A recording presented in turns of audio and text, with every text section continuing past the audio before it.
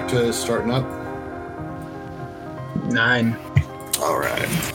So, thank all of you for joining us on our continuing reading of Anti-Oedipus. We've spent the last half hour debating the use of the word egg, which is in the first sentence of this chapter, so we may really not get very far at all today. If you'll notice that Doug has the section up for streaming if you want to read along with us. If you have your own copy, of course, you're more than welcome to it. A couple housekeeping items before we get going. As always, we are looking for more and more volunteers to help us get stuff going, help us do reviews, help us prepare these talks, or even run other talks if you have a subject you're passionate about, or if you want to do a deeper dive into any of the concepts we talk about today this week, feel free to reach out. We are more than happy to host talks and help push for anything you want to be doing that's related to what we're up to. We also will at some point this week be tossing out our Patreon, so we really look forward to seeing what might happen with that. We have a handful of people who are spending far too much time working on the server to keep it going for all of us. Specifically Enzo, who will end up hearing this at some point. Thank you very much for all your help, and I know you're too busy to edit this, but at some point it will be up. So thank you so much for all your help there. But with that, I think we'll go ahead and dive right in. This week, we're going to be reading through Chapter 2, Section 5, the conjunctive synthesis of consumption consummation. I'm going to go ahead and kick it off, but we are going to have to stop after the first paragraph and talk through what is meant by the word egg, which is just the most exciting conversation we're going to have all day. So I'll go ahead and begin after I shut my window, because apparently people are doing yard work. In the third synthesis, the conjunctive synthesis of consumption, we have seen how the body without organs was in fact an egg, crisscrossed with axes, banded with zones, localized with areas and fields, measured off by gradients, traversed by potentials, marked by thresholds. In this sense, we believe in the biochemistry of schizophrenia, in conjunction with the biochemistry of drugs, that will be progressively more capable of determining the nature of this egg and the distribution of field gradient threshold. It is a matter of relationships of intensities through which the subject passes on the body without organs, a process that engages him in becomings, rises and falls, migrations and displacements. R.D. Laing is entirely right, defining the schizophrenic process as a voyage of initiation, a transcendental experience of the loss of the ego, which causes a subject to remark, "I had existed since the very beginning, from the lowest form of life, the body without organs, to the present time. I was looking, not looking so much as just feeling, ahead of me was lying the most horrific journey." When we speak here of a voyage, this is no more a metaphor than before when we spoke of an egg, and of what takes place in it and on it. Morphogenetic movements, displacements of cellular groups, stretchings, folds, migrations, and local variations of potentials. There is no reason to oppose an interior voyage to exterior ones. Lenz's stroll, Nijinsky's stroll, the promenades of Beckett's creatures are effective realities. But where the reality of matter has abandoned all extension, just as the interior voyage has abandoned all form and quality, henceforth causing pure intensities, coupled together almost unbearable, to radiate within and without, intensities through which a nomadic subject passes. Here it is not a case of a hallucinatory experience, nor of a delirious mode of thought, but a feeling, a series of emotions and feelings as a consummation and a consumption of intensive quantities that form the material for subsequent hallucinations and deliriums. The intensive emotion, the affect, is both the common root and the principle of differentiation of deliriums and hallucinations. So the first thing I think we want to discuss and just go over is their use of the word egg here. I wasn't joking when I said we just spent the last half hour going over this use of the word egg. And it's important we make sure that all of us are on the same page of what they mean. They do not mean a chicken egg or an egg of that sort with a shell, although they use that language other times. And it's always how I've interpreted, literally, that they're talking about an egg. I know eggs have shells, Owen. That their use of the word egg here is about the potentiality, and originally, as we've talked about in other texts and in the original French text, they actually don't necessarily use the word egg, the oof, but instead they're making a commentary on the please someone jump in here. Jack? I mean, well, what I've been trying to do when I've been reading this, I don't think it's a perfect way of looking at it, is removing that idea of egg and just thinking about potentials. They're talking, when they use the term egg here, they're speaking about the embryonic egg, the thing which before we are us, that thing which we are. That is pure potential before the first gene folds and starts giving us blue eyes or brown hair, the potentiality that is everything. It is the first sentence, Matt. Yeah, and like the trick of that is to see that and also see the surface aspect of it. And that's, I think, what I have trouble with. Yeah. And it's when they talk about the surface of the egg, I had in the past very much, I read that as the shell. Yeah, right. Because you need something to be a recording surface. Yes. Whereas they're speaking in far more, I would say, poetic and metaphorical terms and everything that they're discussing here when they talk about the potentiality of the egg, the relationships of intensities through which the subject passes the body without organs. When the subject makes his way through this, it isn't that he's literally stepping through an egg. There isn't the shape of a shell. It doesn't have a slightly more pointed end and a rounded end, all of which I thought were very important the first few times I've read this, and now I don't know what to think. Sure, but so in the French, they do use the word egg, though? As I think it's copied in the chat, they don't use the word if for it specifically, which is chicken egg, which is not a literal egg, at least as I understand the translation. We have Roger did a quick chat with us earlier, and he's not able to join us right now. Yeah. But he was talking through sort of the original translation, and that they use the term quite often. More embryonic or embryo is a better translation rather than egg specifically. Mm-hmm. So I think part of it, like, it's a really weird reference, right? But yes. I think there's probably two things to bear in mind with Deleuze and Guattari. One is that I think I said this before in a text chat, Deleuze and Guattari really don't like the use of metaphors. The way in which they use the strange terminology they come up with, like body without organs, they specifically design this stuff most of the time to try and collapse the distinction between the concept and the signifier which expresses the concept. So they try to kind of collapse this boundary and make something that's a little bit more direct. And the egg thing is strange, but I think the sentences afterwards, for me at least, the way I read it, when it says, crisscrossed with axes, banded with zones, localized with areas and fields, measured off by gradients, traversed by potentials, marked by thresholds, I think there is a kind of geometric element to this, in the way in which there isn't this clear how to put it, like borders or boundaries, and so the way in which it ends up sort of being measured or articulated is in a slightly more I don't know, it's a slightly different way. It's a really weird reference. I don't know if it even necessarily helps. It hasn't made a difference to me in terms of the egg, but it's a very weird one.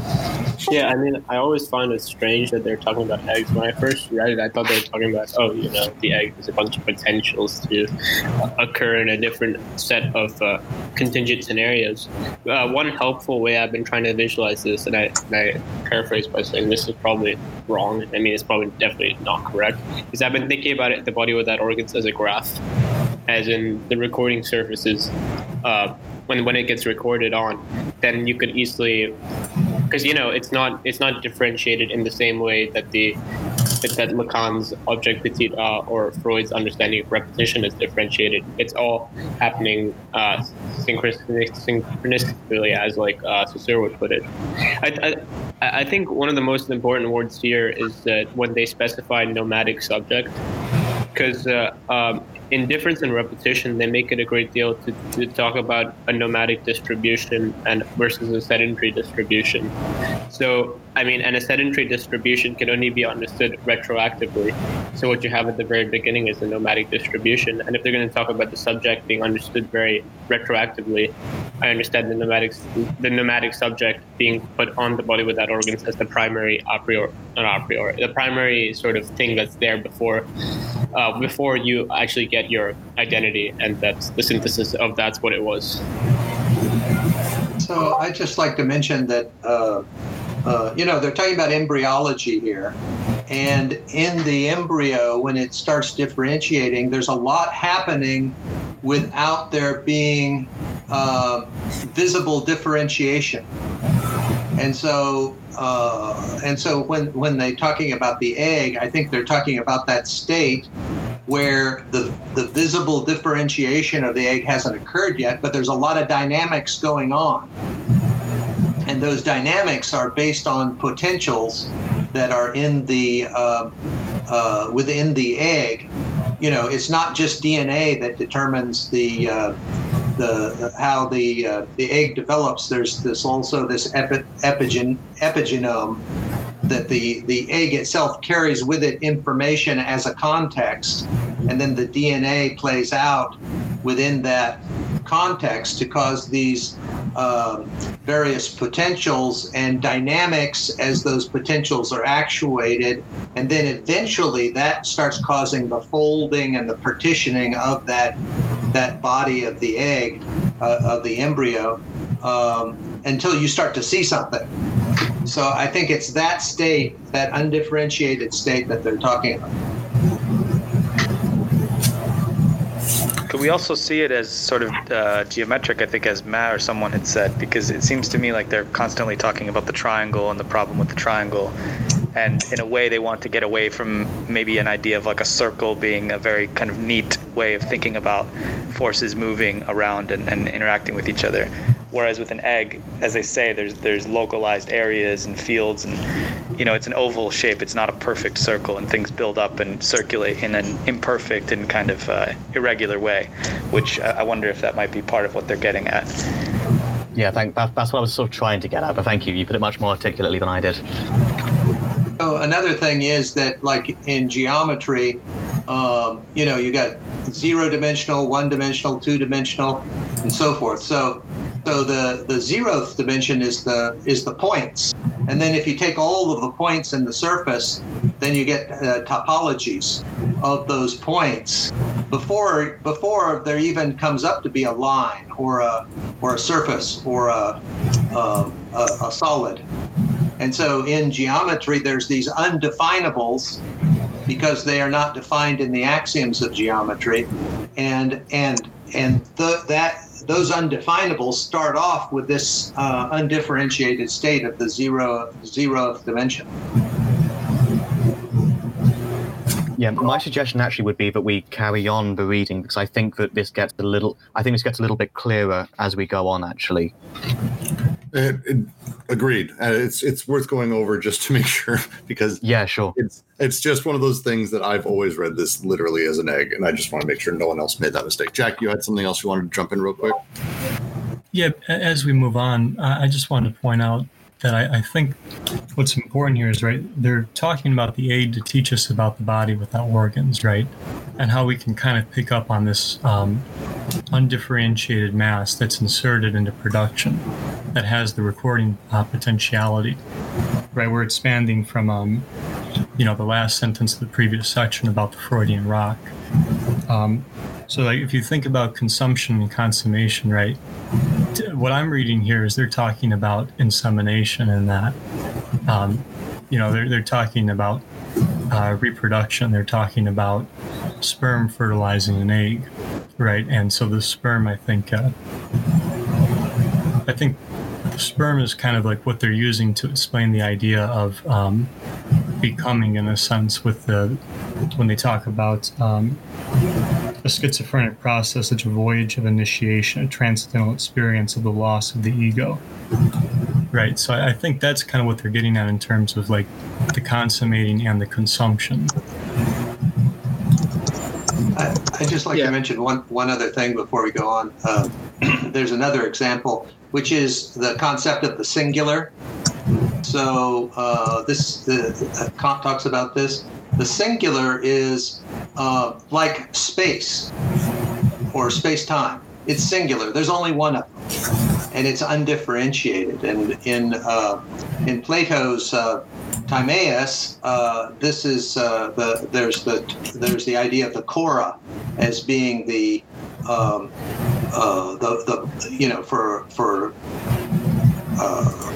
for Plato, it was the space that receives the insemination by the demiurge in order to create forms. But that chora or receptacle is talked about in the Timaeus, which is the singular of space-time. And so one of the ways to interpret this is that you can see the human body as a singular. And within that singular, it's filled and with the pervasion of feelings and sensations. And so that's another way of thinking about this egg concept.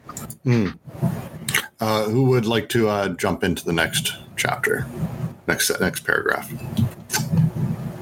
Oh, can I just add one thing on to what Jack of Hearts said about... You can if you start reading the next paragraph immediately after. Yeah, I can do that for sure. I have a great voice. Regarding the Freudian Ananke and the sperm as the creative mode of the conjunctive process. Conjunctive synthesis, this consummation process. I think that's exactly the move they want us to make to get away from the Freudian, the death drive, the castration, where the consummation would be the removal of the genitalia upon the Ananke. We are also of a mind to believe that everything commingles in these intense becomings, passages, and migrations. All this drift that ascends and descends the flows of time, countries, races, families, parental appellations, divine appellations, geographical and historical designations, and even miscellaneous news items. I feel that. I am becoming God. I am becoming woman. I was Joan of Arc, and I am Heliogabalus, and the great Mongol. I am a Chinaman, a Redskin, a Templar. I was my father, and I was my son. And all the criminals, the whole list of criminals, the decent criminals and the scoundrels. Zondi rather than Freud and his Oedipus. Perhaps it's by trying to be Worm that I'll finally succeed in being Mahood. Then all I'll have to do is be Worm, which no doubt I shall achieve by trying to be Jones. Then all I'll have to do is be Jones. But if everything commingles in this fashion, it does so in intensity, with no confusion of space and forms, since these have indeed been undone on behalf of a new order, the intense and intensive order. All that is solid melts into air. That's basically, yes. Sorry, I'm reading. If you're not reading through the discussion chat live, we're having some great discussions. I'm going to go ahead and keep reading because I think it's probably about 2 more paragraphs. Then we take a break because it's a lot of stuff through these that I think explains the previous or continues the commentary. What is the nature of this order? The first things to be distributed on the body without organs are races, cultures, and their gods. The fact has often been overlooked that the schizo indeed participates in history. He hallucinates and raves universal history and proliferates the races. All delirium is racial, which does not necessarily mean racist. It is not a matter of the regions of the body without organs, represented races and cultures. The full body does not represent anything at all. On the contrary, the races and cultures designate regions on this body. That is, zones of intensities, fields of potentials. Phenomena of individualization and sexualization are produced within these fields. We pass from one field to another by crossing thresholds. We never stop migrating. We become other individuals as well as other sexes, and departing becomes as easy as being born or dying. Along the way, we struggle against other races. We destroy civilization. In the manner of the great migrants in whose wake nothing is left standing once they have passed through. Although these destructions can be brought about, as we shall see, in two very different ways. I'll continue. The crossing of a threshold entails ravages elsewhere. How could it be otherwise? The body without organs closes round the deserted places. The theater of cruelty cannot be separated from the struggle against our culture, from the confrontation of the races, and from our toads' great migration towards Mexico, its forces and its religions. Individuations are produced only within fields of forces expressly defined by intensive vibrations, and that animate cruel personages only insofar as they are induced organs, parts of desiring machines, mannequins.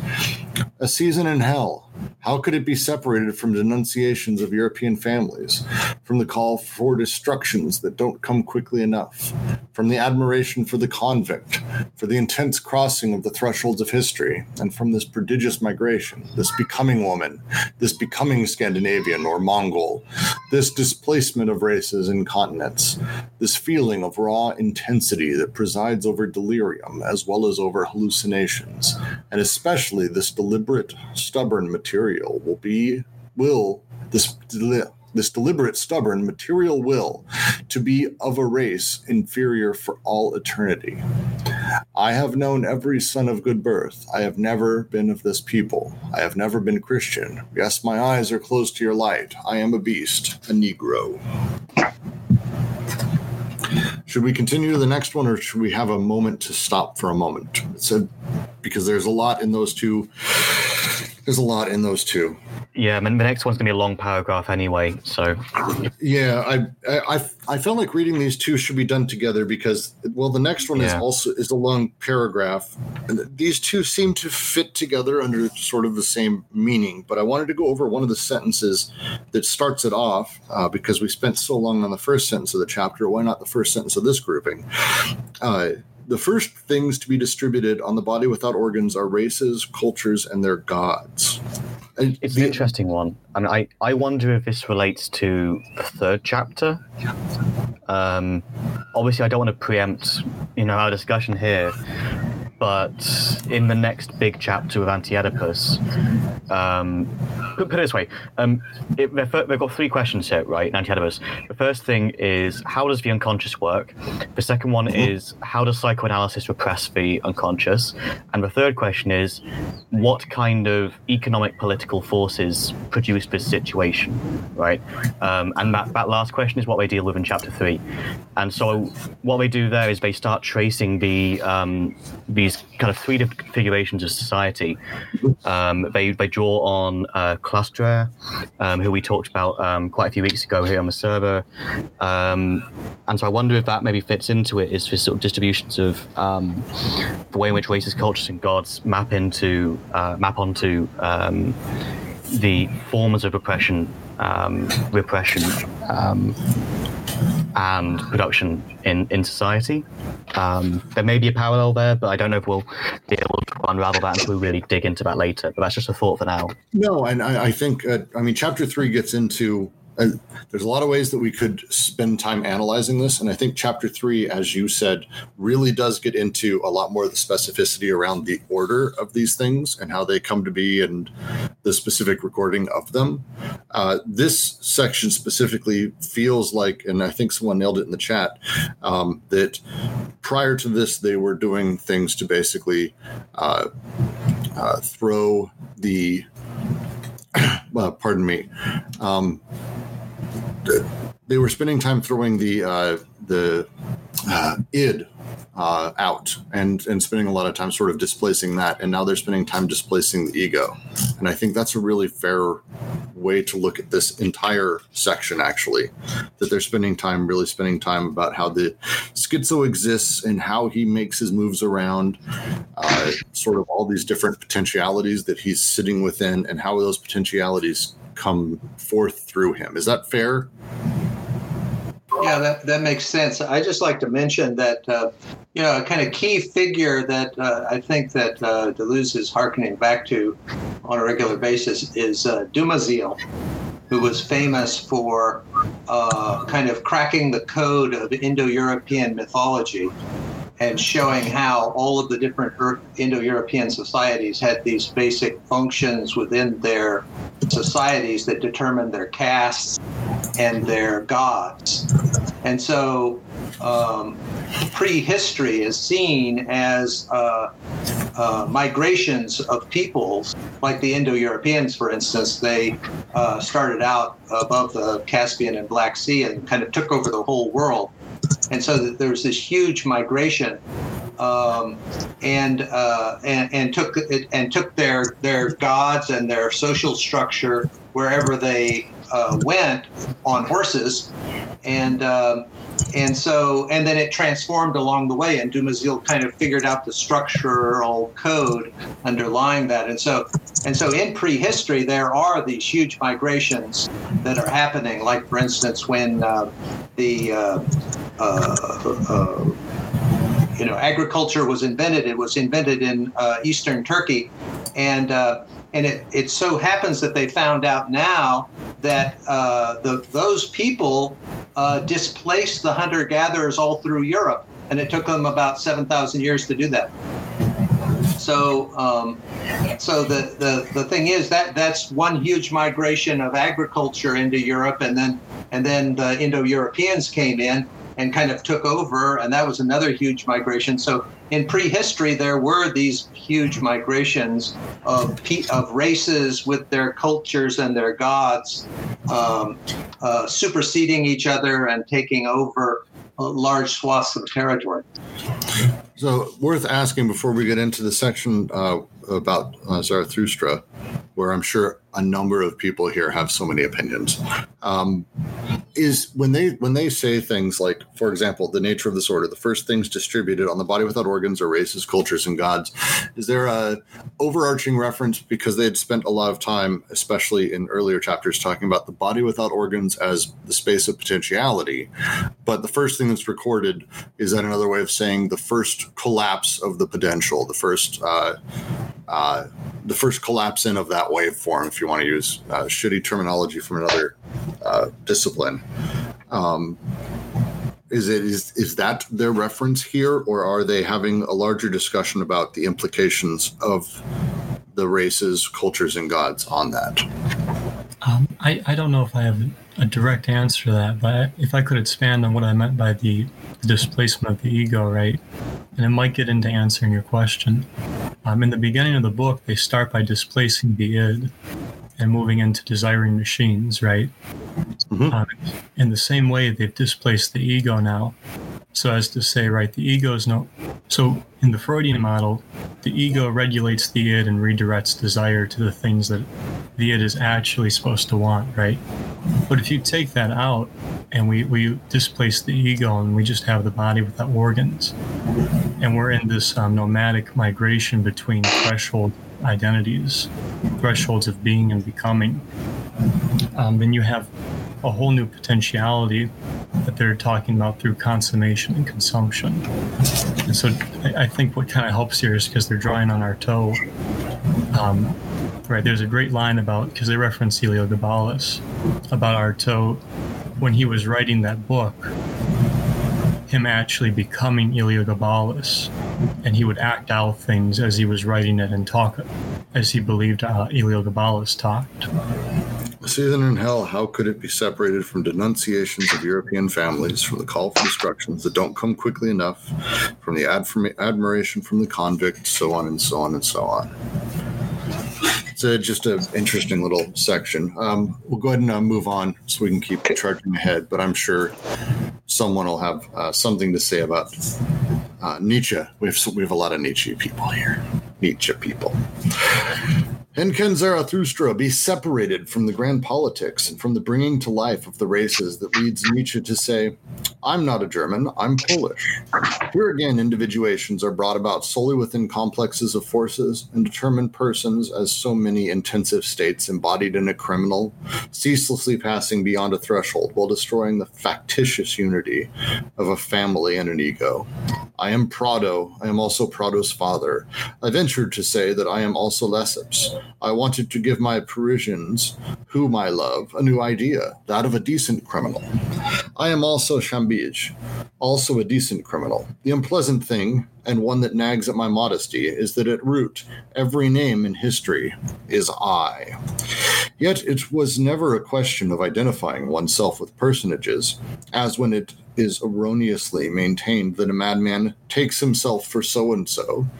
It is a question of something quite different, identifying races, cultures, and gods with fields of intensity on the body without organs, identifying personages with states that fill these fields, and with effects that fulgurate within and traverse these fields. Whence the role of names, with a magic all their own. There is no ego that identifies with races, peoples, and persons in a theater of representation, but proper names that identify races, peoples, and persons with regions, thresholds, or effects in a production of intensive quantities. The theory of proper names should not be conceived of in terms of representation. It refers instead to the class of effects that are not a mere dependence on causes, but the occupation of a domain and the operation of a system of signs. This can be clearly seen in physics, where proper names designate such effects within the fields of potentials, the Joule effect, the Seebeck effect, the Kelvin effect. History is like physics, a Joan of Arc effect, a Heliogabalus effect, all the names of history and not the name of the father. Matt, I'm going to actually call you out and actually ask you a question here. Okay. This seems to be implying the idea that, as he says more directly, a schizophrenic may take on the name of a person, and through taking on that person, they are then implying the races, names, and everything. They don't take on that race, they take on the person. Is that a correct reading of how he's describing this? This is something I've struggled with. One thing that sticks out to me is the idea that that these refer to sort of intensities on the body without organs, right? So in the previous paragraph, it says that the full body does not represent anything at all. Races and cultures designate regions on this body, that is, zones of intensities, fields of potentials.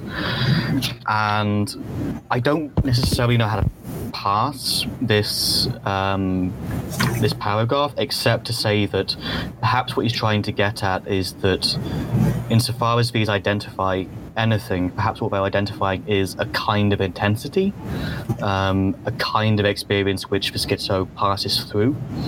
And so it's less about any kind of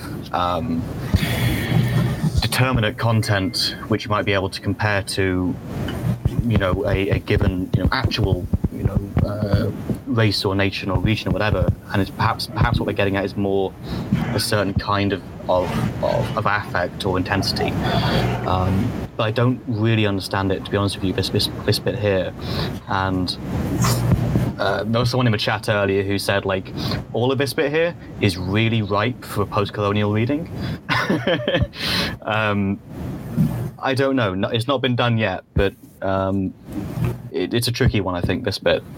Yeah, it seems to be what they're saying, that obviously when they're talking earlier, as you said, about intensities, and they're talking about possibility spaces and these gradients, there's basically the implication is that races themselves are not hard and fast, very simple, concrete things that when I choose to be Brooks, and I am Brooks, it's not that Brooks is Germanic. You could trace me back genetically, I guess I am that, but instead I'm more American, but I'm not not dead center American, that the reality is that I'm a series of different intensities of a lot of different racial implications, country-based implications, the cultural implications and gods that have affected me. I am going in and out of in terms of intensity, but at no point am I directly identifying with them. Instead, I'm identifying with being Brooks as an ego inside of that. Yeah, I think the key bit really probably is that last sentence. History is like physics, a Joan of Arc effect, a Heliogabalus effect, all the names of history and not the name of the father. To me, that's probably the key bit here, yes. Because to Deleuze and Guattari, I imagine that the quote unquote schizo who experiences all these sort of persons or names, for them this is a way of reliving and trying to reestablish the father figure, right? To reconnect with the father status. Whereas I suppose what they're trying to do here is that these aren't reducible down to this generality called this father figure. Like, this is one of the specific paralogisms that they accuse psychoanalysis of, is that they take all of this diversity of experiences and identifications, and always it will find a way of bringing it back to the father, the mother, the child, or whatever. And so maybe that's the key bit here, is that these sort of states are passed through as their own field of intensity, not as a replacement or search for this lost father or whatever to internalize Oedipus, but in and of themselves. Maybe that's what we're trying to get at here. Yeah, and I think if we go back to the previous section as well, we talked a lot about, they talked about a lot on the triangulation within the Oedipal complex being restrictive, repressive, all of that. Here, to me, not the name of the father, that's them directly calling out the idea of the triangulation, that the name of the father being, and please correct me if I'm wrong on this, essentially the name of the father is law, societal pressures, the controlling authority that the big other has over us culturally and racially, which would be two major implications of that, or God. And it's saying we don't have that triangulation. Instead, we identify with the names of history, not the names of the father. It's not that we're having a moment where we discuss, the implications of cultural, religious France. When we talk about Joan of Arc, we're talking about Joan of Arc. Yeah. She is our triangulation, not the name of the father she happened to be using at any given time. So I suspect that's right. So I just like to say that, if you have the singular body, then the singular body is pervaded by all of these affects and feelings.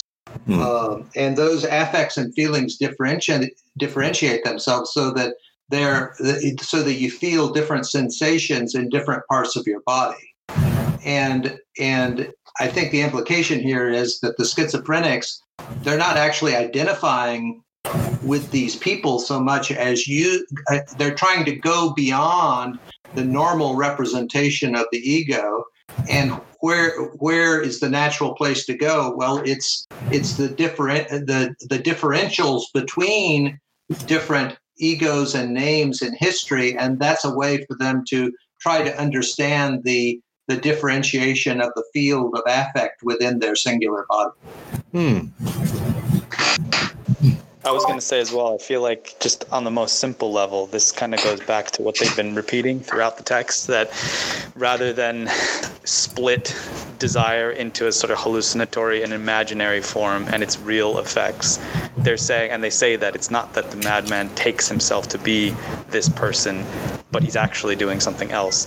There's something about there's an actual effect, a direct effect of libidinal investment into the world, I guess, into the real, by these different effects, like there's the Joan of Arc effect, Heliogabalus, so that it's not just, and I think a little bit later they use the example of Louis the 17th, a few pages later, and they kind of expand a little bit there, saying that what are the intensive states that one is able to pass through by invoking these different names, rather than thinking of them as roles that they play in order to deceive their unconscious or look away from the truth that's hidden beneath, that it's actually an enabling move, like it's what we're saying, that allows them to continue passing through the circle, passing through states. They say here, triumphing over some as over his enemies, relishing others as his allies, collecting everywhere the fraudulent premium of his avatars.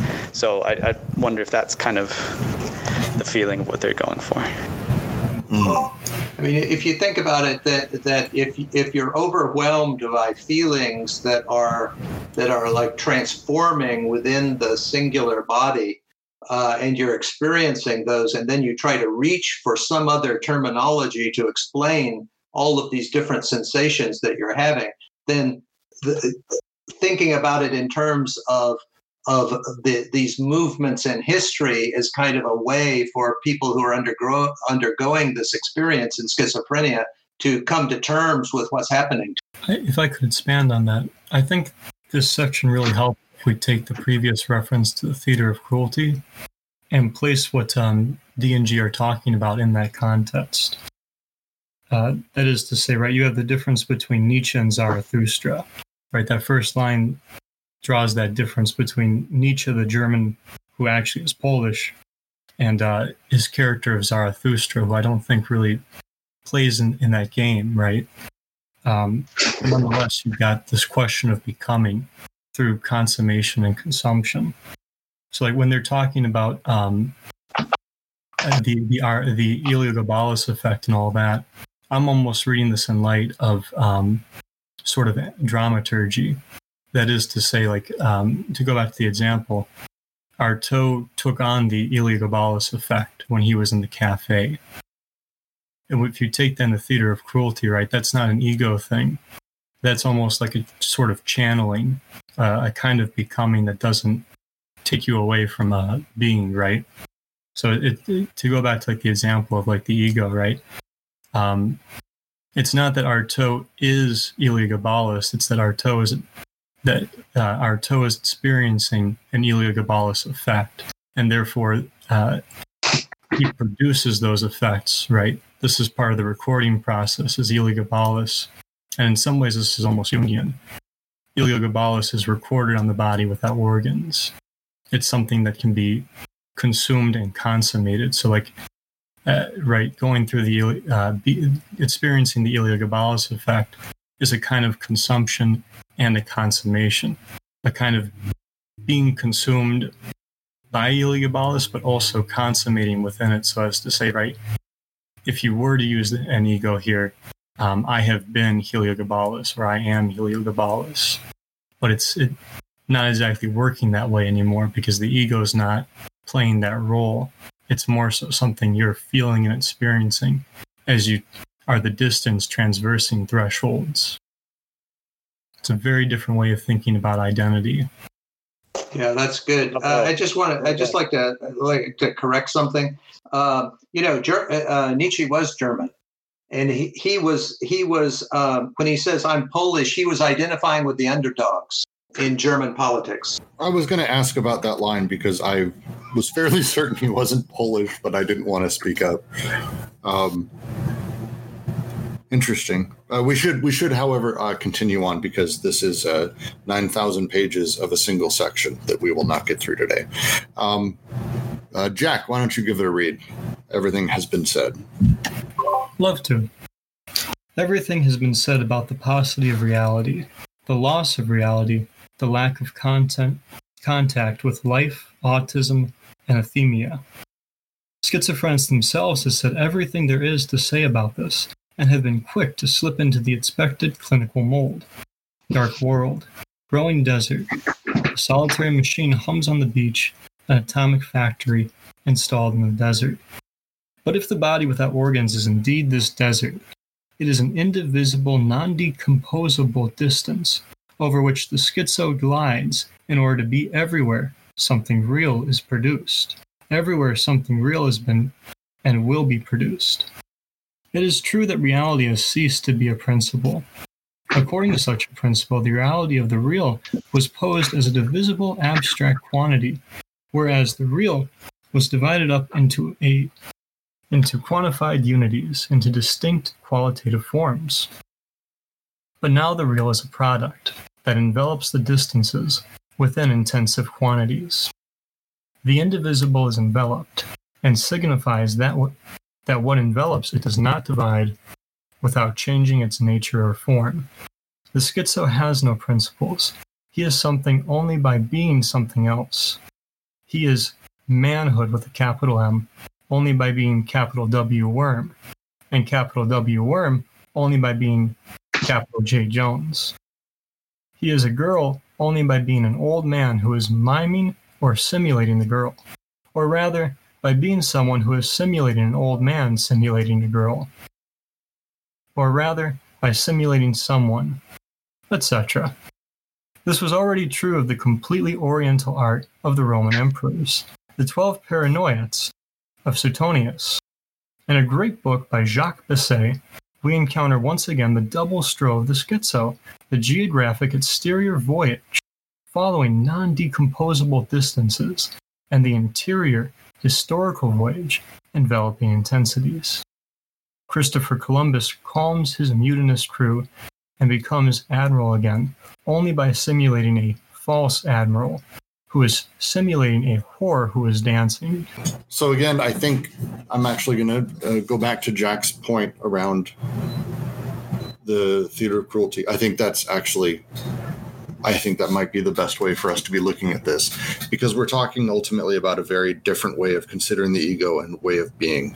People simulating an old man, simulating a girl, someone simulating someone. The reference here, just to mention it, when he says completely oriental art of the Roman emperors, the 12 Paranoiacs of Suetonius. Suetonius wrote the 12 emperors, I believe 12 emperors, which is literally the story of all of the Caesars. Was it 12 Caesars? It's the 12 Caesars, probably. But it's the story of all the 12 leaders of the Roman Empire. And to call them paranoiacs, I think is, accurate for sure. But I would just love if someone could explain a little bit more around that reference specifically, because my brain can't get it. Well, they must have all been concerned with holding power, so. Well, I'm sure it's a great little quick reference, because the story is basically how they all did their best and were constantly terrified of losing power. That's what the book's ultimately about, and from my reading of it. And it's a fascinating account on kind of what power does to a series of people. This might help. In section 1, or section 2 rather, the paranoiac machine is the avatar of the desiring machines. So right, if we're trying to understand the body without organ relative to consummating and consummating consumption synthesis, right?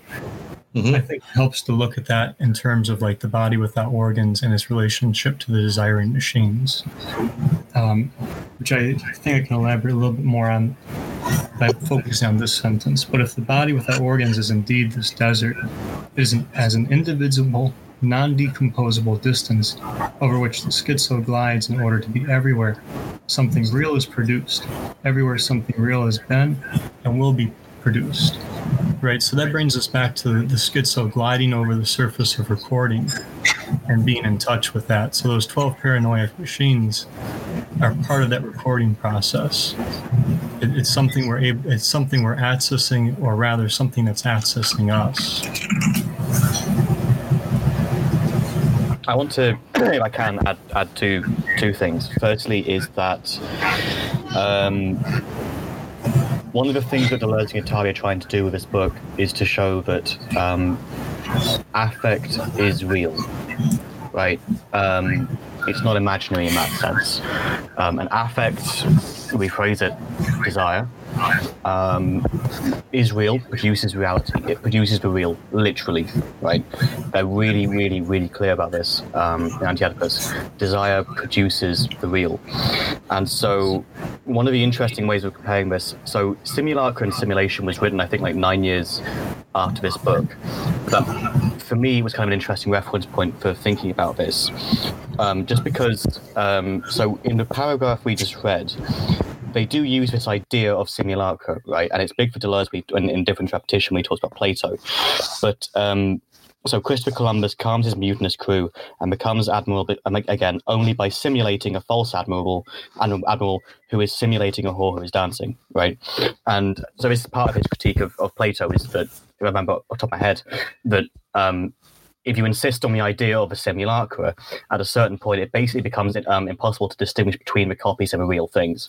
And so all you're left with is the real. Which is why in, I think, the next two or three sentences later, I think it's, so if identification is a nomination, a designation, then simulation is the writing corresponding to it, a writing that is strangely polyvocal, flush with the real. It carries the real beyond its principle, i.e. the reality principle of Freud, to the point where it is effectively produced by the desiring machine. The point where the copy ceases to be a copy in order to become the real and its artifice. So I wonder if that's maybe the point here, is that once we start thinking of affect and desire in a real sense, then we can start to understand the way in which quote unquote the schizo experiences this, such that it's not simply that they're mistaken or imagining it, but that they are genuinely producing and experiencing these things, and that it's impossible to meaningfully distinguish between the simulacra and the real. They collapse back into one another in the end. And I think that, Simulation and Simulacra was written, more than a decade, I think, after this book. Oh, yeah, yeah. It's just a way of thinking about it. No, it's fascinating because I had to look it up because I was like, this feels like it was written contemporaneously with it. If the body without organs is indeed this desert, it is an indivisible, non-decomposable distance over which the schizo glides in order to be everywhere something real is produced. Feels like they're actually already talking about the desert of the real from The other thing I'm going to mention is that it is in Difference and Repetition. Deleuze has an extended section where he talks about the concept of the simulacra, and this is part of his critique of Plato. And I'm afraid I can't remember off the top of my head. Maybe someone smarter than me, like Kent, might be able to remember this. But just to repeat, my understanding is that what he thinks is that once Plato starts distinguishing between the simulacra and the real, at a certain point his argument basically collapses back in on itself, such that it's basically impossible to distinguish between the two, and so it's just the real, right? So even if Baudrillard's maybe a heuristic for interpreting it, but obviously, in terms of publishing dates wouldn't make sense, but he does talk about the simulacra in the past, and he does talk about its relation to the real and the imaginary and so on in Difference Repetition. So it's maybe not entirely irrelevant. Well, what you said is right. But one of the things I'd like to mention about this paragraph is the use of the term enveloping. And so this to me reminds me of wild being, because the characteristic of wild being is encompassing. Because in hyperbeing or difference, things are possibilities are expanding, whereas in wild being, possibilities are collapsing. And so that collapsing of the possibilities and constriction is something that envelops you completely. And so I think that this is a kind of one of the key places where you can say that he's specifically talking about wild being. So you think that wild being is characteristic of the schizophrenic? So see what's the body without organs is the zeroth body, which is the singular, and so as you are collapsing down toward that singular, right, your possibilities are becoming more and more constrained, and that's the nature of wild being, is that process of collapse. This comes from Merleau-Ponty in the Phenomenology of Perception and the visible and the invisible. All right, let us continue. because we already started reading part of the next section. I'll go ahead and dive in. But simulation must be understood in the same way as we spoke of identification. It expresses those non-decomposable distances always enveloped in the intensities that divide into one another while changing their form. If identification is a nomination, a designation, then simulation is the writing corresponding to it, a writing that is strangely polyvocal, flush with the real. It carries the real beyond its principle to the point where it is effectively produced by the desiring machine, the point where the copy ceases to be a copy in order to become the real and its artifice. To seize an intensive real as produced in the coextension of nature and history, to ransack the Roman Empire, the Mexican cities, the Greek gods, and the discovered continents, so as to extract from them this always surplus reality, and to form the treasure of the paranoiac tortures and the celibate glories, all the pogroms of history. That's what I am, and all the triumphs too, as if a very few simple univocal events could be extricated from this extreme polyvocity. Such is the histrionism of the schizophrenic. According to Klasowski's formula, the true program for a theater of cruelty, the mise scene of a machine to produce the real. Far from having lost who knows what contact with life. I'll re-say that. Far from having lost who knows what contact with life, the schizophrenic is closest to the beating heart of reality, to an intense point identical with the production of the real, and that leads Reich to say, what belongs specifically to the schizophrenic patient is that he experiences the vital biology of the body. With respect to their experiencing of life, the neurotic patient and the perverted individual are to the schizophrenic as the petty thief is to the daring safecracker. So the question returns, what reduces the schizophrenic to his autistic, hospitalized profile cut off from reality? Is it the process, or is it rather the interruption of the process, its aggravation, its continuation in the void? What forces the schizophrenic to withdraw to a body without organs that has become deaf, dumb, and blind? And the answer they're going to start giving here sometime in the next 10 chapters. But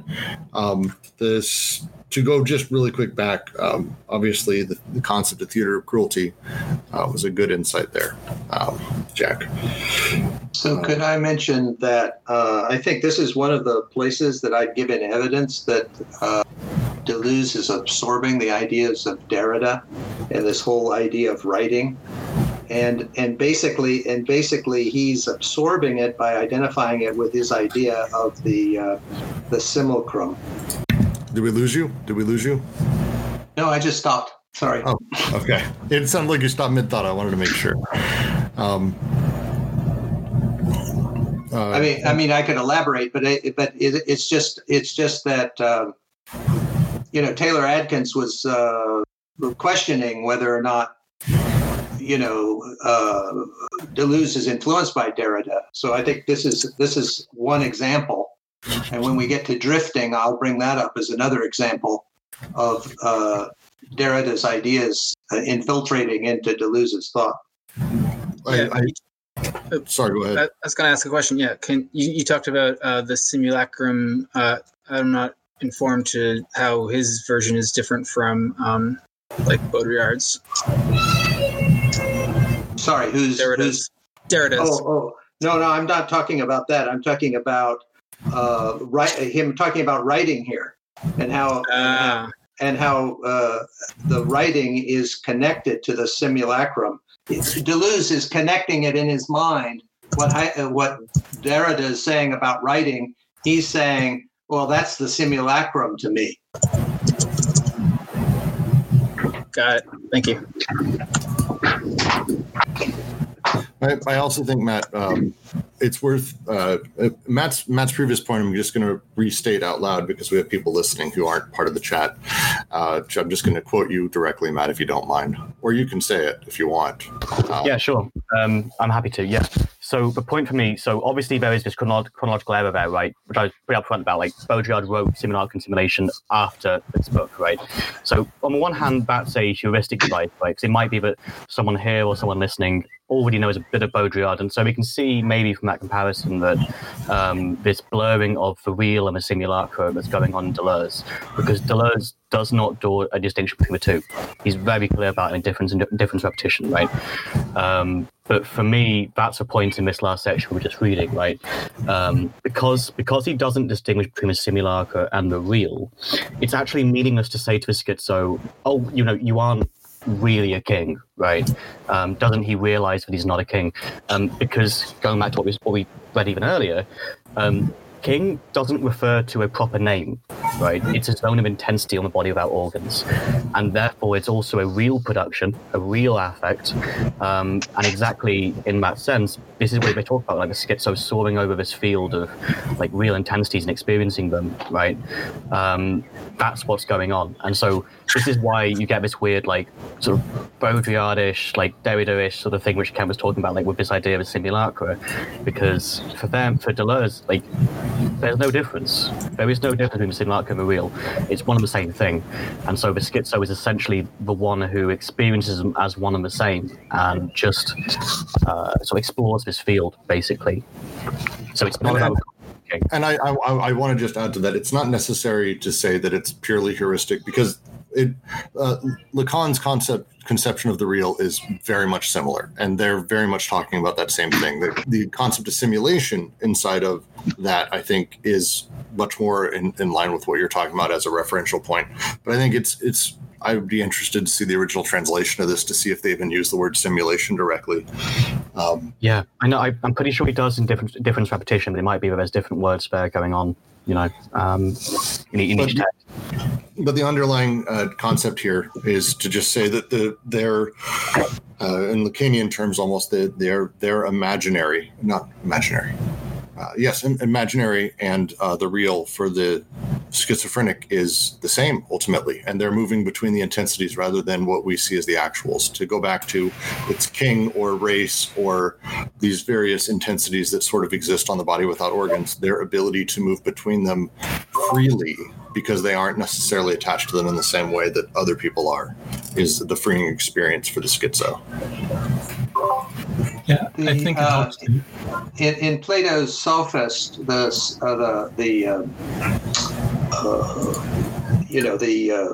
sophist is the simulacra of the philosopher, and so and basically what you get in Plato is as he continues to define what the difference is, you start suspecting that there is no real difference between them.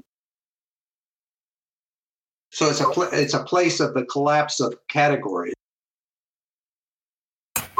Well, and the next paragraph actually, I think, gives a great specific example of what they're talking about.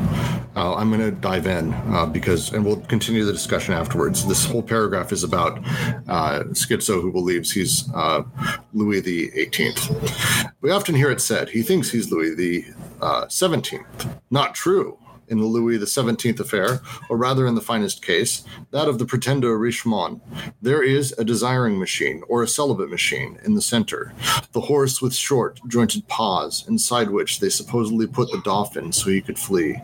And then all around there are agents of production and anti-production, the organizers of the escape, the accomplices, the allied sovereigns, the revolutionary enemies, the jealous and hostile uncles, who are not persons, but so many states of rising and falling through which the pretender passes. Moreover, the Pretender Richemont stroke of genius is not simply that he takes into account Louis XVII, or that he takes other pretenders into account by denouncing them as fake. What is so ingenious is that he takes other pretenders into account by assuming them, by authenticating them. That is to say, by making them too into states through which he passes. I am Louis XVII, but I am also Hervigel and Mathurin Brunot, who claimed to be Louis XVII. Richemont doesn't identify with Louis XVII. He lays claim to the premium due the person who traverses all the singularities of the series converging around the machine for kidnapping Louis XVII. There is no ego at the center, any more than there are persons distributed on the periphery. Nothing but a series of singularities in the disjunctive network, or intensive states in the conjunctive tissue, and a transpositional subject moving full circle, passing through all the states, triumphing over some as over his enemies, relishing others as his allies, collecting everywhere the fraudulent premium of his avatars. Partial object, a well-situated scar, ambiguous besides, is better proof than all the memories of childhood that the pretender lacks. The conjunctive synthesis can therefore be expressed, so I am the king, so the kingdom belongs to me. But this me is merely the residual subject that sweeps the circle and concludes a self from its oscillations on the circle. It's a wonderful explanatory paragraph, because we're talking ultimately about Schizo, who believes he's Louis XVII, who was kidnapped, and a lot of people were imposters. It's very similar to being the Lindbergh baby in the 1920s and 30s. A lot of people came out and said that, not just scam artists, people who genuinely believed it. And the paragraph essentially is going over, this is not about them identifying fully that they themselves are this person, but instead that they are passing through the intensities that represent that person and place them in the place that they exist, the power structures, the network, the intensive states, and the location of that subject on the body without organs. That's what the schizophrenic's done in this case. This is how I read that section. So I am. Could I offer a? Please. I was just going to say, not to be pedantic, because I'm barely understanding these things, but I wonder if that is a great teachable moment in what you said of saying these different things that represent these states, which I think kind of goes back to, I just in my head as I'm thinking about it, I think would not D&G kind of contest that and say it's not that they represent states, it's that they are those states, the states that those people went through and experienced in their lifetimes is a kind of effect, the way these, a scientific effect would have existed as a form of observation in the time that it happened, and if you talk about it later, but it's not representing anything. It's just, I know I'm talking myself in a circle here, but it just was an interesting way, because our tendency is to talk in that way, of this represents that, but that's kind of the biunivocality thing that they seem to be always critiquing.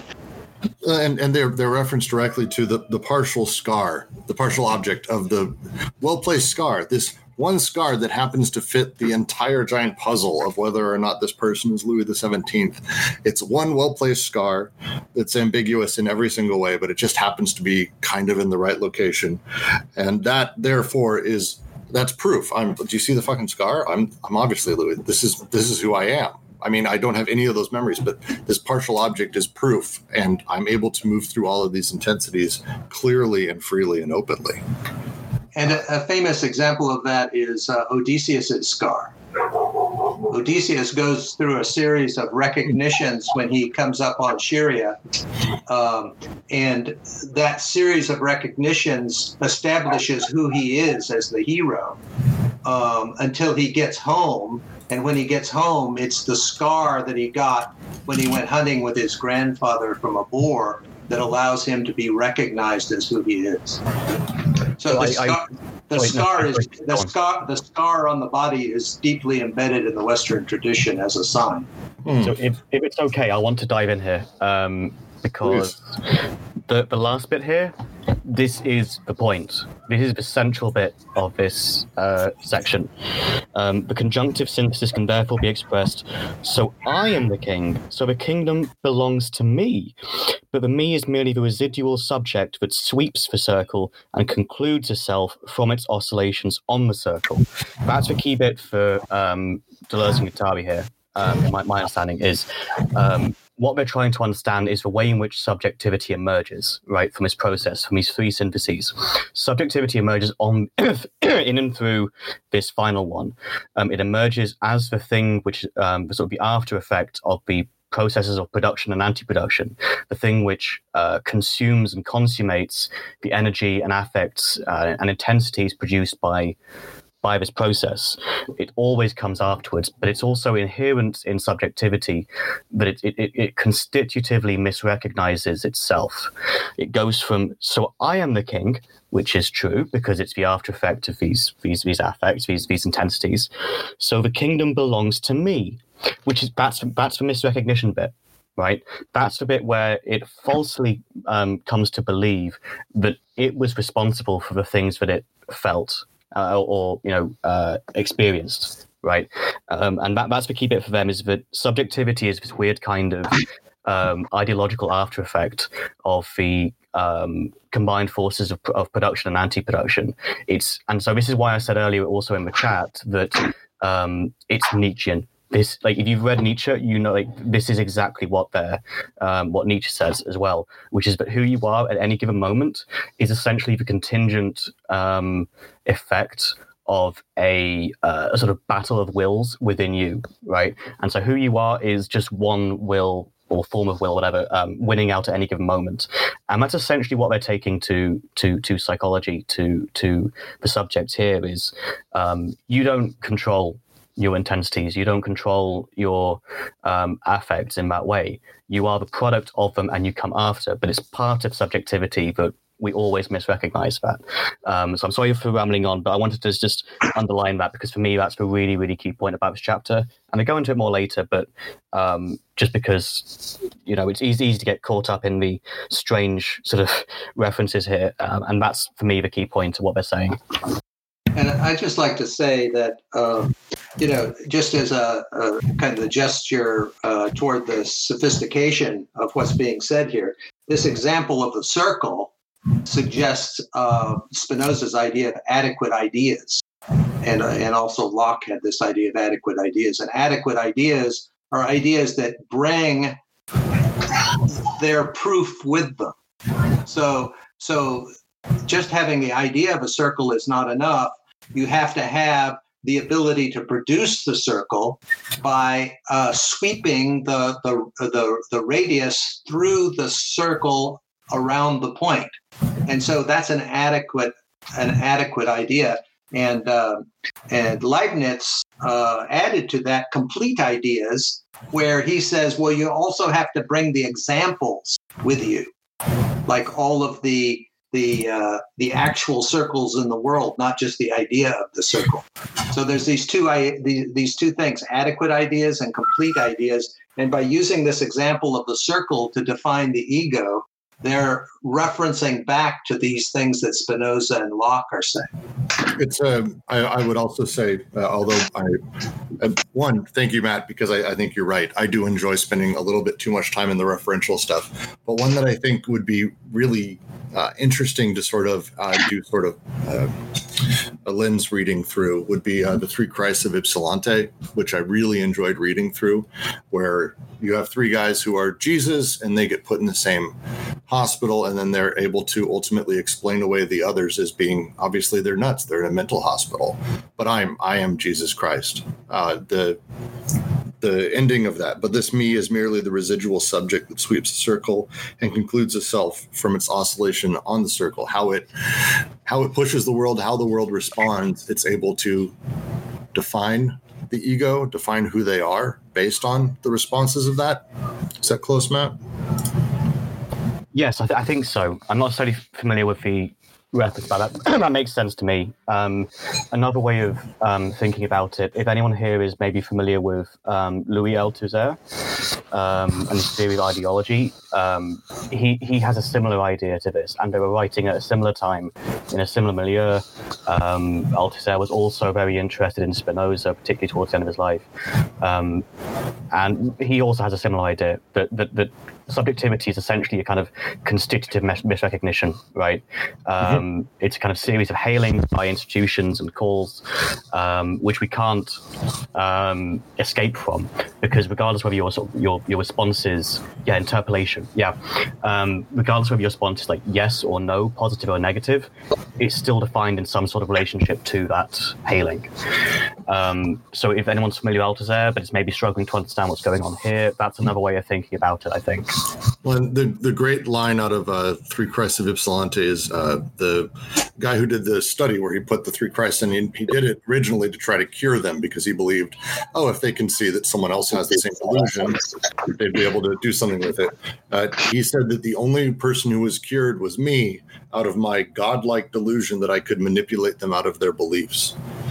Yeah, then that makes sense then, yeah.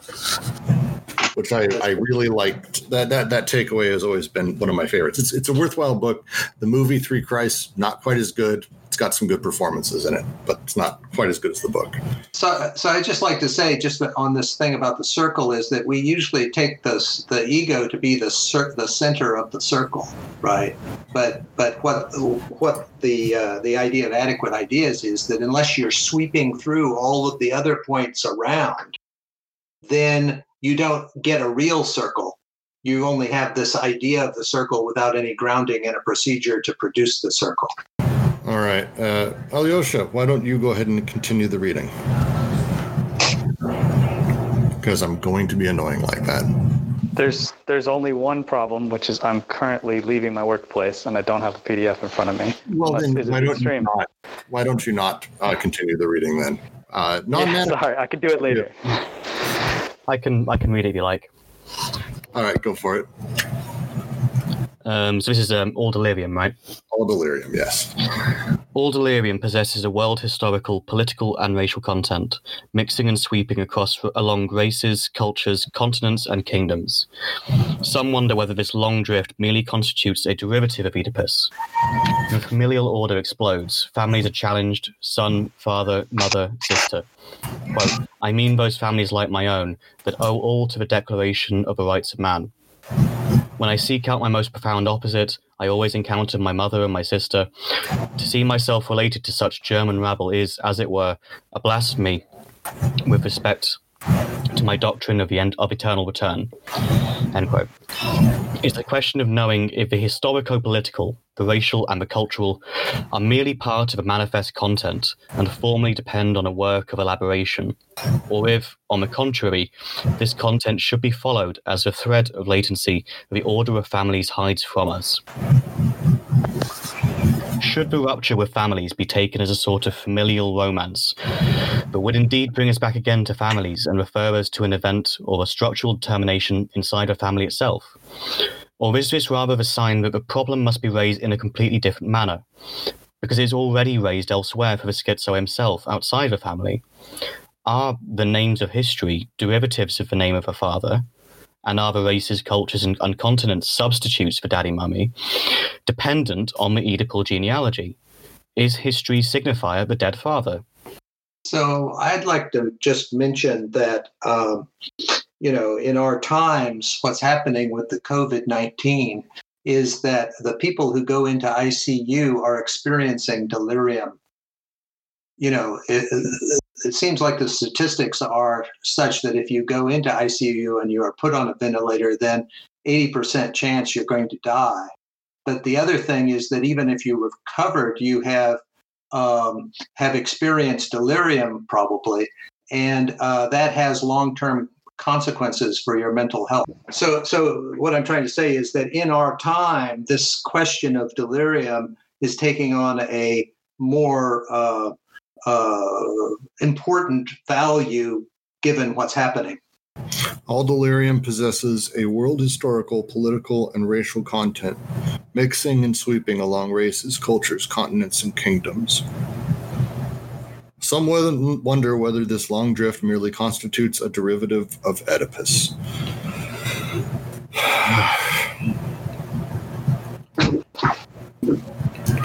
The quotes from Rimbaud are throughout this.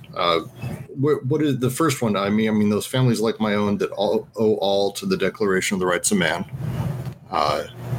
Non-Manifest called that out instantly. When I seek my most profound opposite, I always encounter my mother and my sister. To see myself related to such German rabble is, as it were, a blasphemy with respect to my doctrine of the eternal return.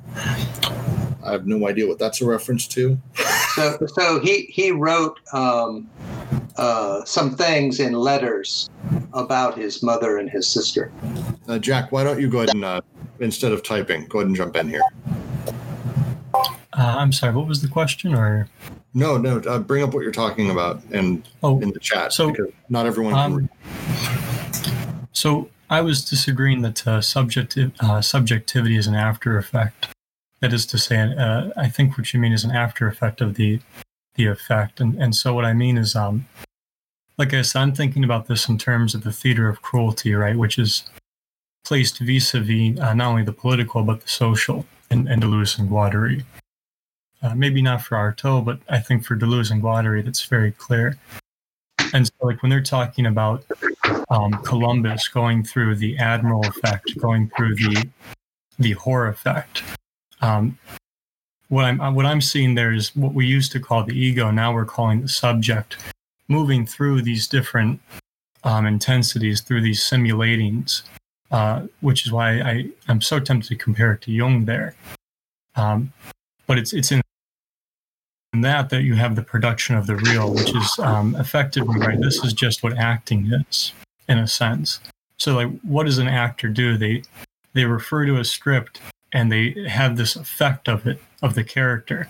And that effect leads to affect, which is part of the production of the real. And so what I'm saying is that I think subjectivity is the experiencing and the moving between those intensities and effects. I agree. I agree with you. Go ahead. So the reason why I say it's an after effect is to designate the sort of the post hoc sort of element of it, right? Because it's really important as we go through this to understand that this is a constitutive misrecognition on the part of the subject. Could I suggest maybe side effect here instead of after effect then?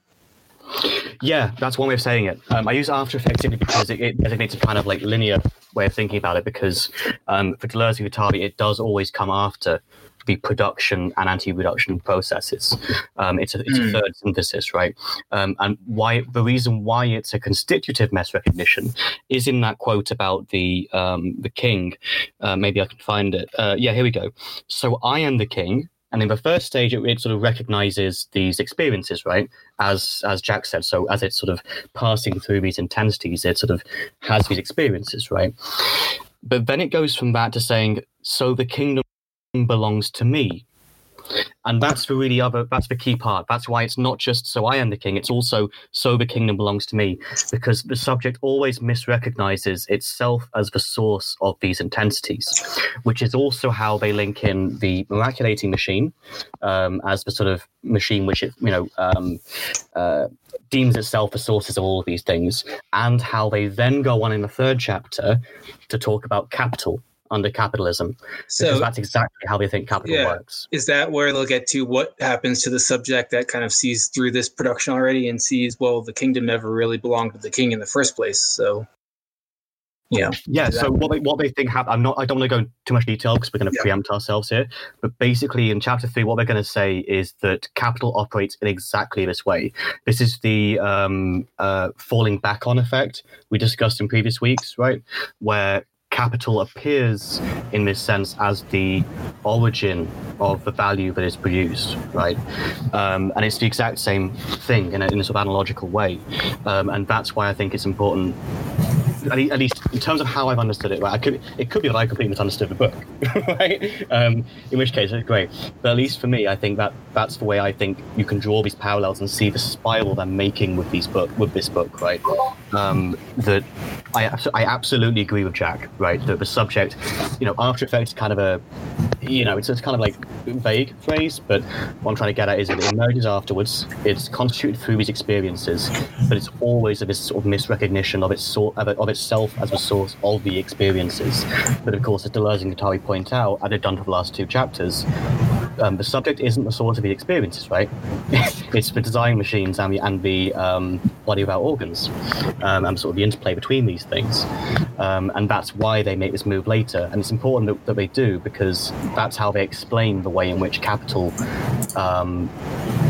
moves through this procedure of sort of miraculated production, of falling back upon production. They have to establish parallels early and then move over to that. That's my reading anyway. But please, if someone disagrees with me, please do go. I want to be. No, I don't think you'll necessarily get anyone disagreeing with that. I think that's how I've taken it in the past, that generally what we're talking about now is we're talking about how the socius operates, which in our time is capitalism, is capital process there. Well, Jack disagrees. Okay, we'll get back to you, but let me finish real quick. A lot of what they're discussing here and as they've been talking is actually how people identify, and they've been using very specifically races, rulers, kings, what has probably previously been seen as the socius. That's prior to capital. And so they've been very deliberate in this chapter to actually use a lot of examples that sort of lead into capital, which they get into in chapter 3. So I think your readings generally I'm going to agree with. But Jack, please, why don't you dive in? Yeah, please. Yeah, I think there's, at some level, I see where you're coming from, but I think there's something very important there where the ego is not at the center any more than there are persons distributed on the periphery. They go on to write, let me see here. Yeah, I agree. I mean, I thought that was what we're sort of getting at with sort of the subject appears as the experience of these intensities, right? It's not an ego at the center; it's a kind of peripheral movement around the edges, sort of feeding off what is going on, before it. Right, but where I'm kind of because I agree with you, right? Like the ego is not the source of the kingdom belonging to itself. It's the conjunctive synthesis going through in contrast to the disjunctive that they call out there, where they write nothing but a series of singularities in the disjunctive network, or intensive states in the conjunctive tissue. Right. So I think where I'm kind of having trouble is like it almost sounds like you're saying subjectivity is produced with the real, but I think subjectivity is the very experience of it. It is the nomadic quality they're talking about. Right. No, in that case, if that's what I was saying, then no, I agree with you. I agree with you. That's why I've used the word nomadic, right? It's this very strange, like fleeting. The reason why I use the production is that it's only possible because of these first two syntheses, right? And it comes after them in this kind of, if it's possible to get like a chronological view of it, and that it sort of exists through the consumption, the consummation consumption of these intensities, as you say. So I actually don't think we disagree. It's probably that I'm being a little bit, in some ways, lax in my language, but I think we agree.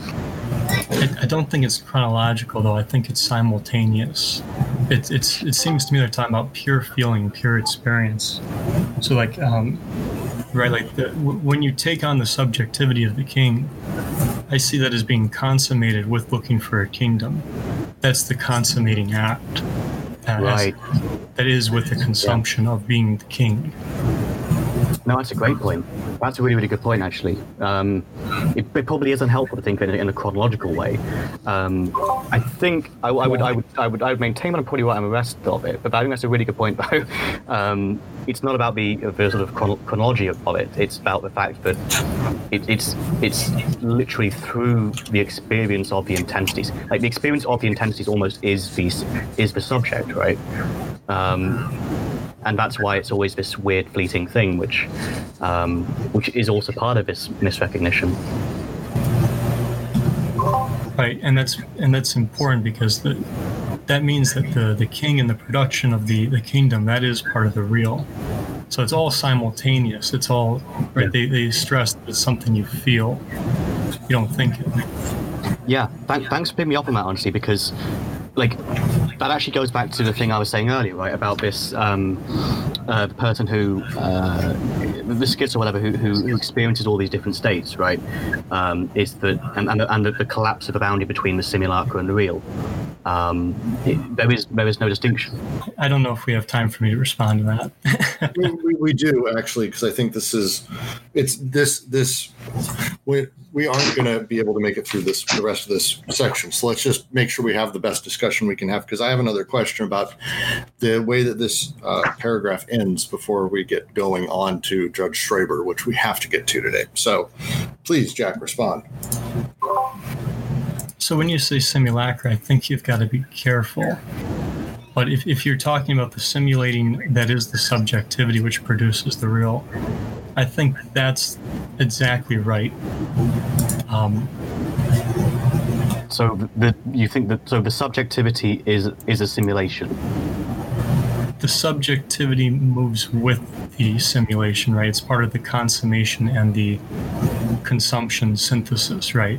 So when in that case, sorry, but in that case, we need to be careful there then, because simulation and the idea of a simulacra has quite a specific meaning as well, right? And that's my worry, is if you move with simulacra, you're invoking all these other, we got to stay away from Baudrillard, and I would even argue Plato there, because the translators leave it at simulating. Right, if you move into the simulacra, we're moving into a metaphysical argument that brings in new speakers. And that's my fear, is we're going to miss the point.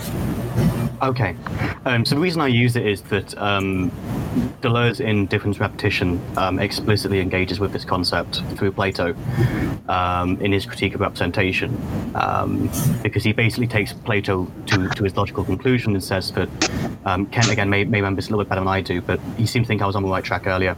He basically thinks that you take Plato to a right conclusion, the difference between a simulation or a simulacra and the real, it collapses, right? There ends up being absolutely no difference. And that's what I think draws together what we're talking about here in terms of the schizo experiencing all these states, these races, these kings, these jealous uncles or whatever. It's that once you elide that distinction and you start talking about desire as production and the real as the production of desire and so on, in a circular way, once you start doing that, that sort of builds an argument for them in terms of how the schizo experiences these things. But I think I agree with you that subjectivity is it is the experience of these intensities, right? These affects. It's not like a chronological thing which sort of comes, you have step one, and then you have step two, and then you've got step three. It's all immanent. It's all immanence. Thank you. I was actually going to say that's ultimately what we've got to come back to, because that's everything Deleuze talks about. Is the plane of immanence that we exist on, that all existence is on. And if we're talking about that in this form, I'm going to try to say this a third way, because again, I don't want to spend too long on this, but we've now gone into some pretty important territory. So the idea is the subject, the schizo, the person who's making his way through existence. It's not so much that anything has a causal relationship directly, but more that at any given moment, the subject is existing in response to the items around him, the waves around him, the intensities around him that are foisted upon him by the body without organs, the egg, as they may say. And these possibility spaces exist around all of us. We're moving our way through, and as they collapse, when I speak my subjectivity, how does that focus in? I'm having a very difficult time following a lot of your discussion, if you can't tell. It's simulating it, right? So you're simulating Heliogabalus, which produces the real, right? Which allows you to construct, right? So this is part of the synthesis. You begin to consummate the kingdom, right? And to have a kingdom and have subjects. That's part of the subjectivity you're consummating. Right. Okay. So let's talk about the word simulating, because the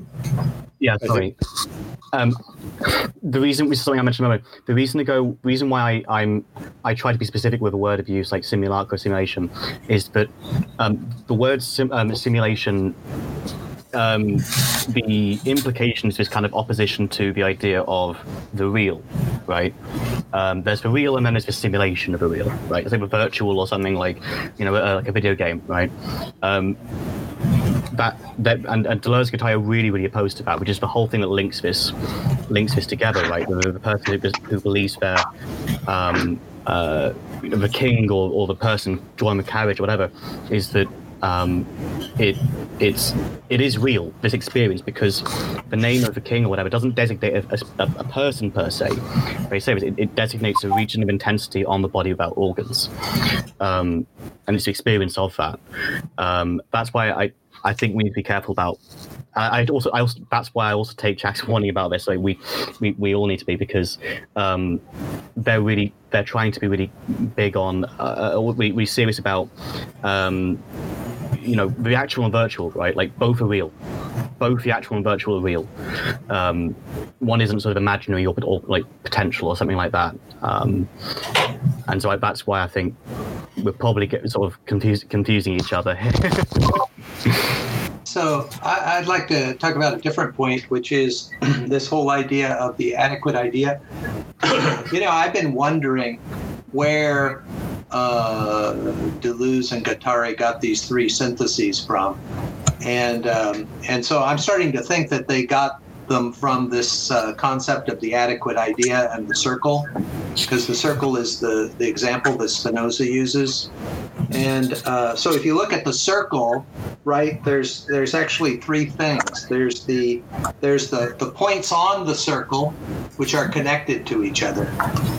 And then there's the middle point, and there's a disjunction between the middle point and the continuum on the circle.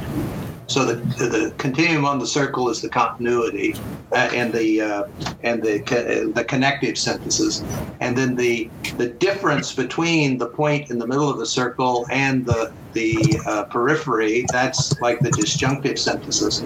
And then you have the sweeping of the radius around the pivot of the point in the middle of the circle to actually give you a circle that is real, not just some idea that you have that's not grounded in reality. And so I think that might be the conjunctive synthesis, is that sweeping arm of the radius. So if that's true, it makes it kind of puts this whole thing back into what he says in the Spinoza Expressionism book, where he talks about adequate ideas. So, like, I like that, that idea of the sweeping around. It's like you've got the model of the ruler demonstrating the equidistance from the center to all the points on the periphery. And so you actually have to perform that action. You have to really produce something, to witness that and to make it real or to actualize it. And this connects with Simondon's idea that what we have to talk about is operations. It's operations that are real, not just concepts by themselves. Yeah, and also like any periodic trajectory, a circle, there's going to be two ways you can go around that, right? You can go either clockwise or counterclockwise. But I also want to say, I think you have right to point to Spinoza as part of the origin of the three syntheses, because I recall that he had three different, I forget what word to use, kinds of knowledge or types of knowledge. Oh, okay. Sorry, I'm just jumping in. I had to step away for a bit, but you can go back to Kant, right? I mean, the word disjunctive syllogism comes directly from Kant. And I think there's a book by Stephen Shaviro called, I forgot what it's called. I think it was called Without Criteria or something. But he compares the synthesis of production to Kant's proof of the world, and disjunctive synthesis to Kant's proof of God, and conjunctive synthesis to Kant's proof of transcendental unity of apperception. Can I ask a question love Jack. Sorry, no, you go ahead. But at some point, I'd love Jack just to make the point that he made to me in the chat just there, because he's absolutely right. There is an error in terms of thinking about simulating. But Alyosha, please go ahead first.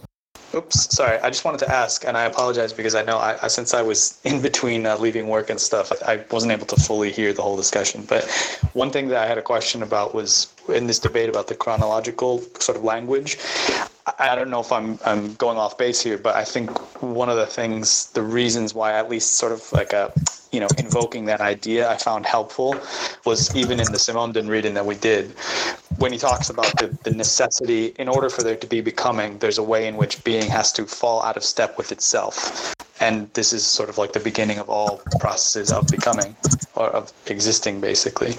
And I wonder if we don't have any chronological language at all, do we kind of miss not just the sort of poetic flair, but like, isn't there a procedural point to be made there in that, not that these things actually, because I suppose if you like looked at things on a quantum level, if you want to use a scientific metaphor, it's impossible to kind of determine where and things begin and stop and all these things, but that there is a benefit to, because if there isn't a moment of that tripping, of that slippage, the slippage has to happen sort of like one half a second, millisecond after the first thing, right? So there is, I know I missed a lot of the in between, so I apologize, but there's a productive, at least like, I guess how Matt said heuristically, like there's a way that helps me think about these things in terms of, being layers upon layers on the egg, I guess, if you want to call it that. Yes, but the simultaneous. So when I use the word simultaneous, it's not throwing chronological off the table. It's saying it's happening at once. The problem with talking about chronologically is I don't think it's conjunctive then disjunctive, right? Because what you're evoking is not only just a chronological order. You're invoking a causal logicality, and I don't think that's quite right. I don't think it's this leads to that. I think it's these things are happening at once to produce the real.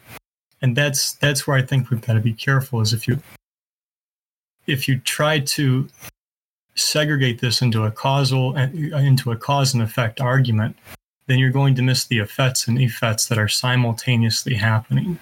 I love this because I think what we're all trying to do here is we're all trying to make sure that all of us understand the nuances of these really difficult concepts.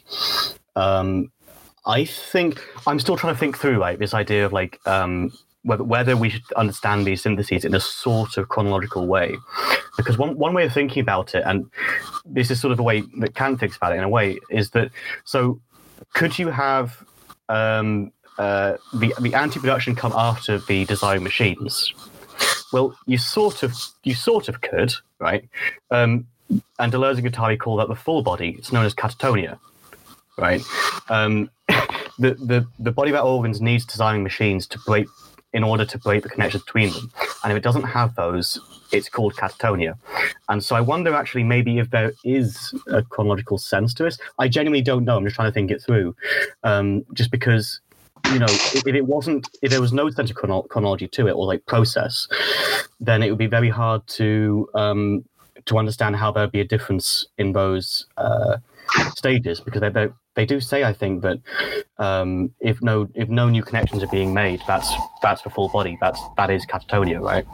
Well, so for me, the paragraph, the previous one about Louis the 17th, the story of the child king to be who died and had people come back and say, "Oh, I'm him. I was a giant escape," and there were all these guards and all these. To me, that implies heavily that it's not about actually the chronological or series of events to lead up to, but instead almost a more reactive version of taking on the things that had come before. When he talks about Richemont taking on the account of the other pretenders, where he even went so far as to say, "No, I sent that man ahead in order to," he's being reactive. "Oh, no, I sent that imposter ahead in order to see if anyone was going to kill me, because then they would have killed the imposter and not me, because I am a smart king. That's what a king would do," because he's taking unto himself the due that is due the king. That, to me, the entire story implies almost that he was falling back on these things. He was taking all these things almost as a simultaneous serendipitous experience rather than worrying about them chronologically. Could I just mention that, the way that difference and repetition comes in here is that Deleuze in that book distinguishes between external difference and internal difference. And so the external differences are kind of like an extension and they're like horizontal, whereas the internal difference are some kind of hierarchy of intensities with critical points where things change. And so when you look at these three syntheses together, I think it's clear that they are internal differences, not external differences. So the thing is, thinking about them in time is to kind of like create a projection where we're looking at those internal differences in extension, whereas the as they appear within the circle, as the inscription of the radius as it goes around the circle, all of those things are together. The point in relationship to the circle itself and the radius sweeping around, all of those things form one kind of synthetic unity, where all of the pieces are different from each other and have to be there for the thing to happen. And there's a simultaneous nature to the immanence of it, is I think the implication when he says things like nothing but a series of singularities in the disjunctive network or intensive states in the conjunctive tissue. There's no ego at the center any more than there are persons distributed on the periphery. It's about the location of all of these things and intensities in relation to each other at any given moment. That immanence is how I'm reading this. Matt, where am I seeing this wrong? I don't think you are. So basically, the thing me and Jack are trying to think about is this idea of chronology, right? So I'll try and rephrase this. So there's these three syntheses. That's how the unconscious works, right? Got production through the design machines. You have the anti-production through the body without organs. And then this third synthesis we're talking about here today, which is basically the way in which subjectivity emerges. I'll put it that way, right? The way in which subjectivity emerges as this thing which exists perhaps through the experiencing of these intensities. And I think what we're trying to think through in terms of chronology is that if they're sort of simultaneous or just not even subject to this sense of chronology, that would make sense, right? In a level, because it would sort of point towards the way in which they sort of synchronize and produce in a coherent and immanent way. The thing that's sort of stuck in my head, and I'd love to talk about this if Jack wants to sort of jump back in, is that Deleuze and Guattari specifically talk about a situation where desiring machines are being repelled from this, from the body without organs, right? That's catatonia. No new connections are being made. It's total sort of dead body, right? Basically, but that presumably the only way of thinking about that is as having design machines to be repelled. I really don't know. I think but I'm glad we're having the argument here, because that for me is like the center of what Deleuze and Guattari are talking about in terms of subjectivity. If anyone wants to jump in there, please feel free. It's just, can we think about these syntheses in a chronological, I don't know the word to be, achronological way, or does there have to be some kind of process of design production, then anti-production, then the result, which is subjectivity? I don't know. So, but don't you think that this is partially... Oh, sorry. Let me try this right quick before Alyosha responds. So in the discussion with Deleuze and Foucault, maybe you guys know the one I'm talking about. Deleuze remarks to Foucault that one of the new aspects of post-structuralism, or at least thought as they're doing it, is that they're no longer looking at theory as producing praxis or praxis as it's producing theory. Deleuze instead says what we're doing in reference to post-structuralism is thinking about this as this larger relay and network, whereby praxis and theory are all these different switches that are interacting with each other simultaneously, not interacting with each other, right? This is very much what I think he's talking about when he talks about flows, interruptions, and syntheses. And so the chronology makes my hair stand up because on the back of my neck. Because, it's happening in time, but I think you've got to understand that it's not, that there's a level of simultaneity to it, that it's not the conjunctive synthesis produces that, and this synthesis and so on. Is that these syntheses, right? There's an and occurring at the same time as an or, and the consummating consumption. They're all interacting with each other at different points, interrupting each other at different points. It's that simultaneity that I think is important. Yes, there's a progression and a movement, which is the flow, but the chronology, I think you've got to be careful, because if you try to center it on a subject, then I think you've missed the point where they just said the ego is no longer at the center. That's where I'm kind of hung up. I think you're probably right, and it also links back into Kant as well, right? So I remember correctly from my undergrad years, Kant has the syntheses of, was it perception and the understanding, right? So that we perceive both individual objects, but at the same time, there's this process in which we categorize them under broader categories, right? And I think my understanding of Kant is that this is a simultaneous process. We never just perceive this object in front of me. We always relate it at the same time to chair or table or whatever. And if someone understands, remembers Kant a little bit better than I do, that'd be great. But if my memory does hold up there, then I think you'd probably be right that the analogy would hold, that it's this simultaneous process. In the end, it probably doesn't make a huge difference to how we think about the unconscious, and broadly, I think we're all on board here. But I'm glad we're having the argument, because this is the central bit, right, for understanding subjectivity in this chapter, I think. Could I say something?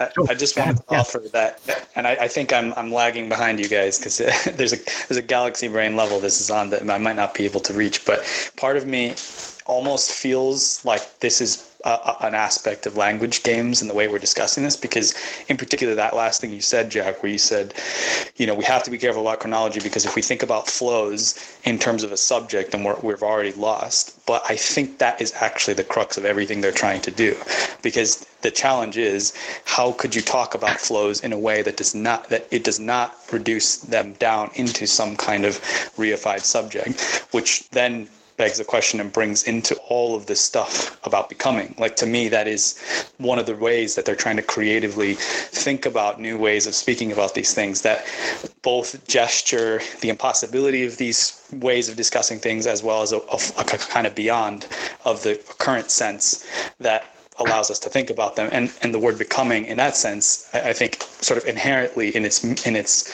what it gestures at, does have that sense of steps in it, because otherwise it doesn't make sense, even if you think of it as simultaneous and not necessarily just fixed. But again, one of the reasons I said the language games thing is because I even thought of this quote at the very end of this section, whenever we get to it in our next our next session, when they say, "For reading a text is never a scholarly exercise in search of what is signified, still less a highly textual exercise in search of a signifier. Rather, it is a productive use of the literary machine, a montage of desiring machines, a schizoid exercise that extracts from the text its revolutionary force." And I think this whole discussion has been actually amazing and super helpful.